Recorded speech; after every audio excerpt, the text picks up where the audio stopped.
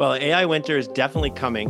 So long as we call it AI, there will be AI winters. The term AI intrinsically anthropomorphizes because the term intelligence is a human concept. We try to apply it to machines, and it leads to a lot of logical problems, and one way or another to overhype.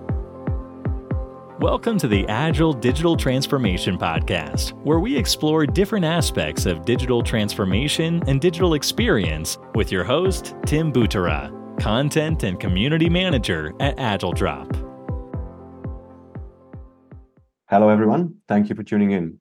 Our guest today is Eric Siegel, former Columbia professor, leading ML consultant, and author of the AI Playbook, Mastering the Rare Art of Machine Learning Deployment, which comes out in February.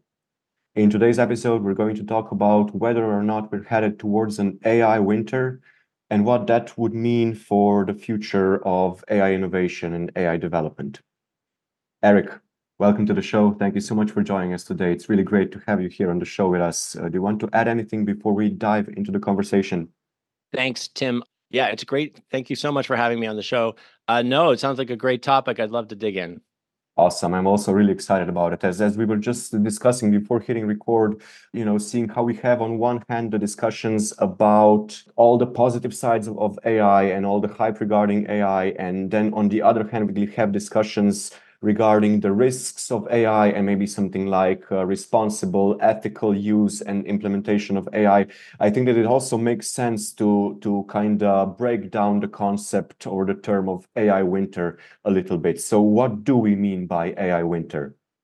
Well, AI winter is sort of a massive disillusionment where the expectations have been so poorly mismanaged, that is to say, hype, or overhype, I guess is technically redundant, that then people get tired of waiting. Hey, this isn't happening. Where's my jetpack? And then ultimately you start getting more and more negative sentiment, more and more negative press. And that at some point overwhelms all the positive sentiment, and executives and the world and the press start really focusing on the negative. And then all of a sudden, the whole thing gets overly stigmatized. So instead of being overhyped, it's over stigmatized. And then you basically throw out the baby with the bathwater. So that expression, baby with the bathwater, yes, we need to get rid of the dirty bathwater, but we don't want to get rid of the baby. So it's a very terrible analogy, although a common turn of phrase. And in this case, the baby and my baby is machine learning.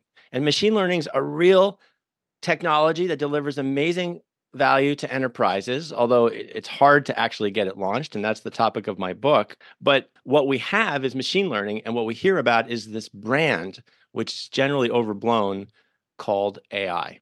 Mm-hmm. Yeah, I think a problem with a lot of these tech trends and tech hypes that like the overabundance and the overavailability of everything kind of drowns out the really outstanding projects. But I guess we'll dive into this a little bit more later on in the conversation. But first, so you mentioned that we can have this discrepancy because of all the hype. We can have a lot of negative sentiment as kind of a backlash to that. So what are the main indications that we are indeed heading towards an AI winter? Well, the indication, I'm going to lick my finger and feel the wind blowing. Okay. Well, the indicators aren't explicit. They're actually only implicit. And what they are is that everyone believes we're headed towards AGI, and we're not. So listen, I'm not a negative guy. I'm very bullish on machine learning. I'm super excited about it. I've been a practitioner and proponent for 30 years. But there comes a point where things have gotten a little out of control as far as the expectation misalignment. AGI, artificial general intelligence, which is typically defined as anything a human can do. So we're talking basically about computers coming alive. It's a ghost story. So to be a little bit more specific, people will define AGI as any intellectual task that a human can do. That sort of differentiates it from physical robots. But in any case, it can basically do anything a human can do. It can run a Fortune 500 company as the CEO, right? It can literally do anything. And of course, that also means that it can perform AI research, thus improving itself ad infinitum, which basically leads us in the narrative to the point where we have a single solution. So we don't have to solve any problems because we're going to have this one thing that can solve any and all problems. and is fully autonomous, the same as a human who you might hire on board onto the company, let them unleash them just the same. That was a fantastic explanation of AI, Thanks. AGI. I mean, and I love that it's kind of, so yeah, the signs that we're heading towards an AI winter are the very fact that a lot of this hype around AI and especially around AGI seems to be very much unjustified. So why can all the hype around AI be so unjustified? How did we get it so wrong? And how come, are people's expectations so high because of the fast innovation or what? So you're basically asking me, why do people believe this overblown stuff? Unfortunately, it's not one simple answer, but I have a few answers. If it were simple, I think we could remedy it. But basically, first of all, it's a really cleverly rationalized modern day ghost story. This is what Mary Shelley, who wrote Frankenstein, this is the story she would have written if she knew about algorithms. But the other reason is that large language models and image generation, generative AI is freaking amazing, right? And I don't say that lightly. It is seemingly human-like in a way I never thought I'd see in my lifetime. And I'm not talking out of a lack of experience. For example, in the 90s, my PhD program, I was within the natural language processing research group at Columbia University. So I sat through a lot of talks. I did a lot of research myself. It's all edged cases, right? Working with human language is incredible. It's like intractable because it connects to our general human knowledge. So I never thought I'd see what these things can do in my lifetime. But as excited as I am, I would posit and fasten your seatbelts that the world is 10 or 20 times more excited than me. That is to say, in my opinion, too excited. And that also includes the valuations and investments that are being put into this thing. Because the fact is, as human-like as it seems, and as capable as it clearly is in a certain way to deal with human concepts, it doesn't, there's no reason to think it's going to scale to what humans are doing. In that thought process, we're greatly undervaluating and taking for granted what humans are capable of. And like, think about it. Nobody really, in general, most people didn't expect that it would be able to do this just based on using existing data, which is like all the written words ever on the internet, a lot of data, but it can. But that doesn't mean that you can fully reverse engineer all human capabilities and this black box called my head and my brain just based on human language. You obviously can sort of reverse engineer a lot, but not to the point where we can trust the thing, where, it's capable of human level performance and human objectives on a higher level, not just on a per word basis or a human like kind of thing or being right a lot of the time. But to the extent that we would want a human to be right and expect that the ideal human in the ideal situation would be correct and be able to get things right and always know the right answer. And, it's not in general, these language models are not they're trained to operate on the word level and to have that human-like aura. And as an emergent side effect, they're capable of other things they're not explicitly trained to do. But that doesn't mean they're going to continue to head to they're not actually explicitly designed for high-level human goals like being correct. And there's some degree with reinforcement learning and other higher level feedback that it's headed in that direction, at least to avoid it saying things that are offensive and such stuff like that. But in general, getting it to achieve human level capabilities and those higher human goals is very much an open research project. That is to say, there's entire uncertainty as how long it would take. So if you don't mind me continue to talk, let me just make that a little more concrete, right?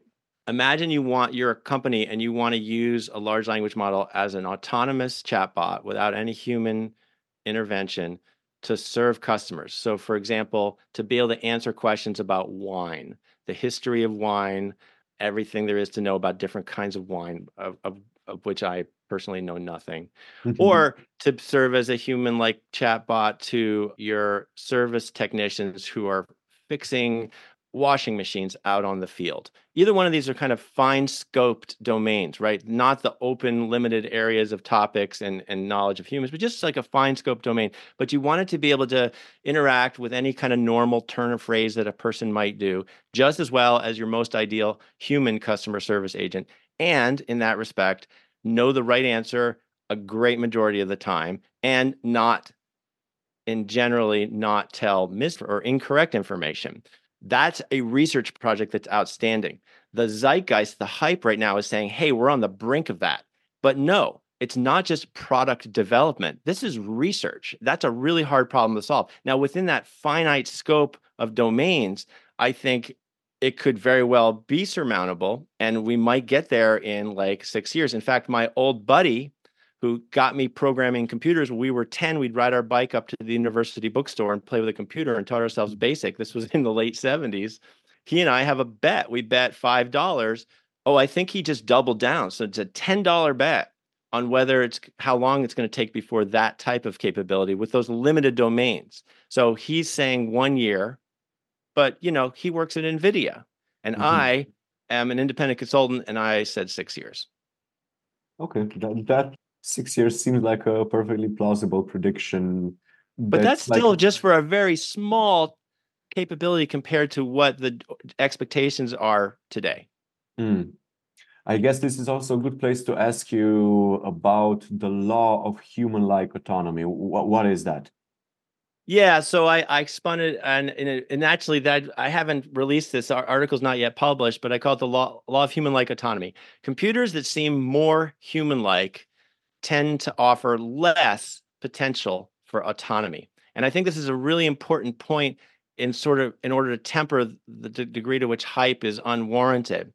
Because as human-like as generative models and large language models are, you can't trust them. You need a human in the loop. The kind of thing that they would potentially do, which is write a letter that would be meant for a human or deal with customer service or what have you, you can't allow it. It can be very helpful. It can be valuable. It can write first drafts, but you have to review each draft basically. Whereas enterprise applications of machine learning that have been established for years, let's call it predictive AI, maybe the term that we're landing on for that side of machine learning, where you're improving all the large scale operations, such as which transaction to audit for fraud based on predicting whether it's fraudulent, which customer to contact for marketing based on which customer is predicted as likely to make a purchase, credit scoring, who should be approved for a credit card application, insurance, targeting ads.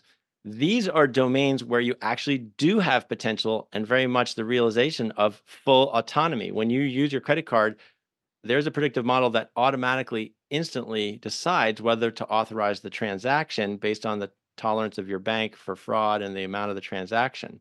So it's based on a predictive model. It's fully autonomous because these are the kinds of areas where there's sort of some leniency. There's an understanding that it's not going to be correct, but it's going to be correct a lot better than a simpler method or pure guesswork or what humans might do.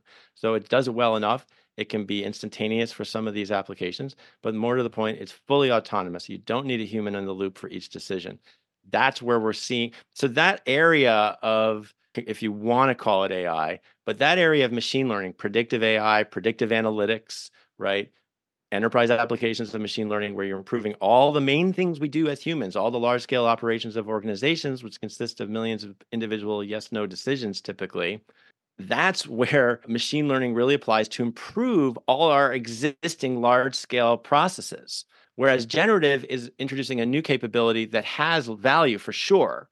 Oftentimes, a first draft makes a huge difference in your time. You may not need to rewrite very much of it, but you do need to take the time to manually audit. So there's value there, but I would say underlying most of the hype is the implication that we're headed towards autonomy, which kind of goes hand in hand with the concept of AGI.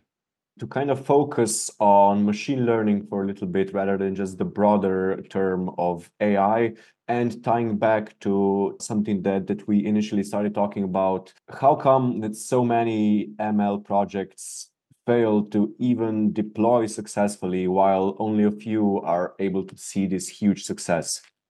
Yeah, it's true. Most new machine learning projects fail to deploy. That is or probably the main reason we're not getting value from machine learning as much as we should.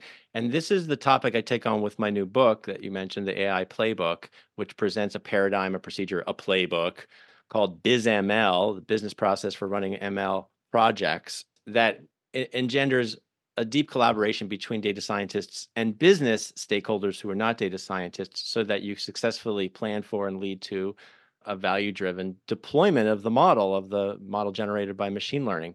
So that is to say, putting the hype aside, if you haven't drunk the Kool-Aid and you're not waiting for AGI, or you're not sort of expecting the solution to sort of solve a problem on its own or to be partial AGI or all that kind of stuff, but rather have a very concrete value proposition that you're pursuing, a particular application, what's predicted and what's done about it for all those kinds of large scale operations, as I've been mentioning. Even within that scope, it turns out that there's still a main missing piece in most of these enterprise machine learning projects, especially outside of some of the small number of leading companies, enterprises, and let's say big tech for real.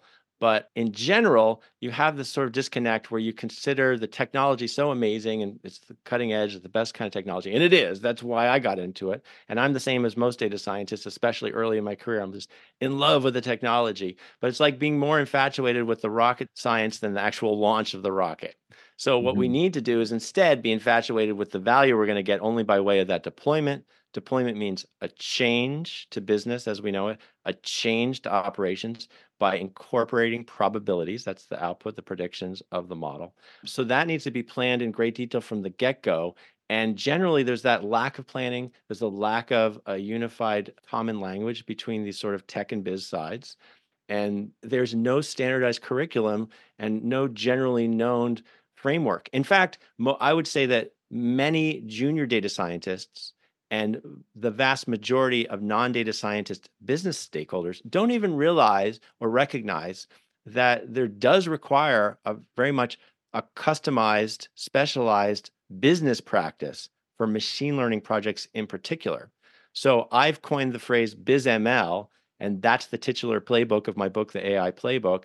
It's a 6-step process. There are 6 main chapters in the book corresponding to those steps that go from the inception to culminating with deployment. Of course, you need to monitor after deployment, but hey, let's get this thing deployed. Let's put these projects on a path fundamentally so that they're actually capable and have potential, both technically and in terms of managerial and executive buy-in, to actually achieve that successful deployment. So that's the issue. That's what needs to be addressed. And it is very much an addressable thing. The problem's not a limitation to the technology, but a limitation to the human process.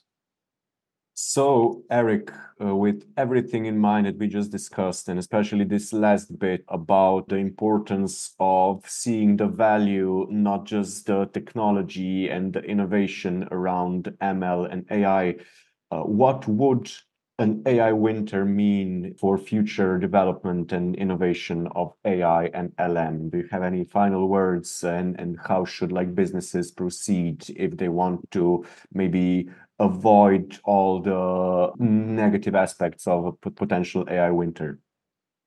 Well, AI winter is definitely coming. So long as we call it AI, there will be AI winters. The term AI intrinsically anthropomorphizes because the term intelligence is a human concept. We try to apply it to machines, and it leads to a lot of logical problems and one way or another to overhype. In fact, it's impossible to define AI in a way that's meaningful, substantive, well-defined and concrete enough to pursue, and yet still holds the spirit intended by those who espouse the concept of AI, unless you define it as AGI, which is arguably well enough defined, except that's so overblown. There's no reason to believe that we're actively headed in that direction at this point. I'm not saying it's theoretically impossible that we could have a computer do what we do, but we just don't know how to program computers to do that.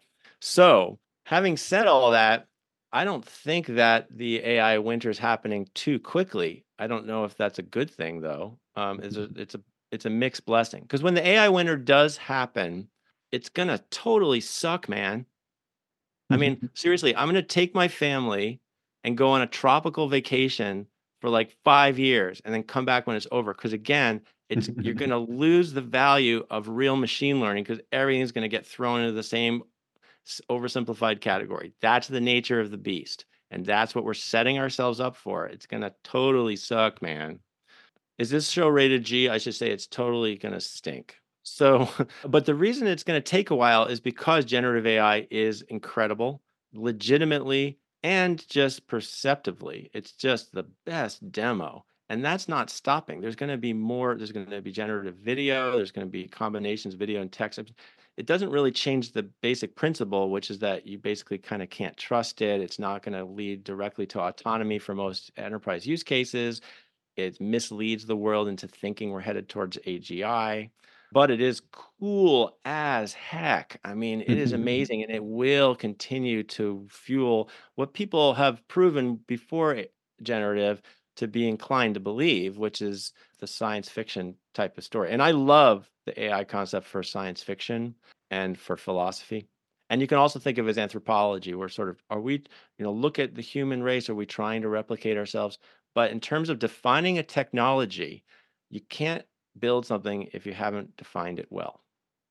Wow, Eric, that was just the perfect note to finish on. You can't build something if you can't define it well. And I think that that's true in pretty much every aspect. You can't really tackle something if you can't place your finger on it, break it down, define it, determine it.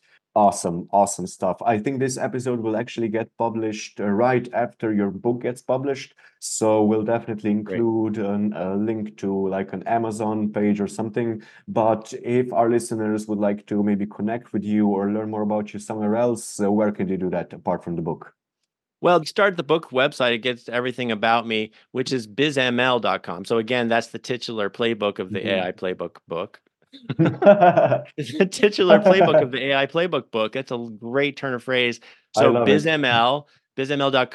And then you get to that. If you go to the about page, that's my bio, and you can get to my LinkedIn at the bottom of that page and any information about our conferences, Machine Learning Week, which will be in Phoenix in June, and then in the fall in Berlin. And yeah, so I'd love to hear from anybody. And I love debating about this stuff too. It's sometimes sort of a religious debate, but it's certainly not on the surface. It's not. This is supposed to be about technology. Well, as you just said, Eric, I hope somebody takes you up on your offer and does a debate with you, religious or not. Thank you so much for joining us. It's been great discussing this with you, and it'll be interesting to see how things unfold in the coming years. Oh, yeah, absolutely. Thank you so much, Tim. And well, to our listeners, that's all for this episode. Have a great day, everyone, and stay safe. Thanks for tuning in. If you'd like to check out our other episodes, you can find all of them at agiledrop.com/podcast, as well as on all the most popular podcasting platforms. Make sure to subscribe so you don't miss any new episodes, and don't forget to share the podcast with your friends and colleagues.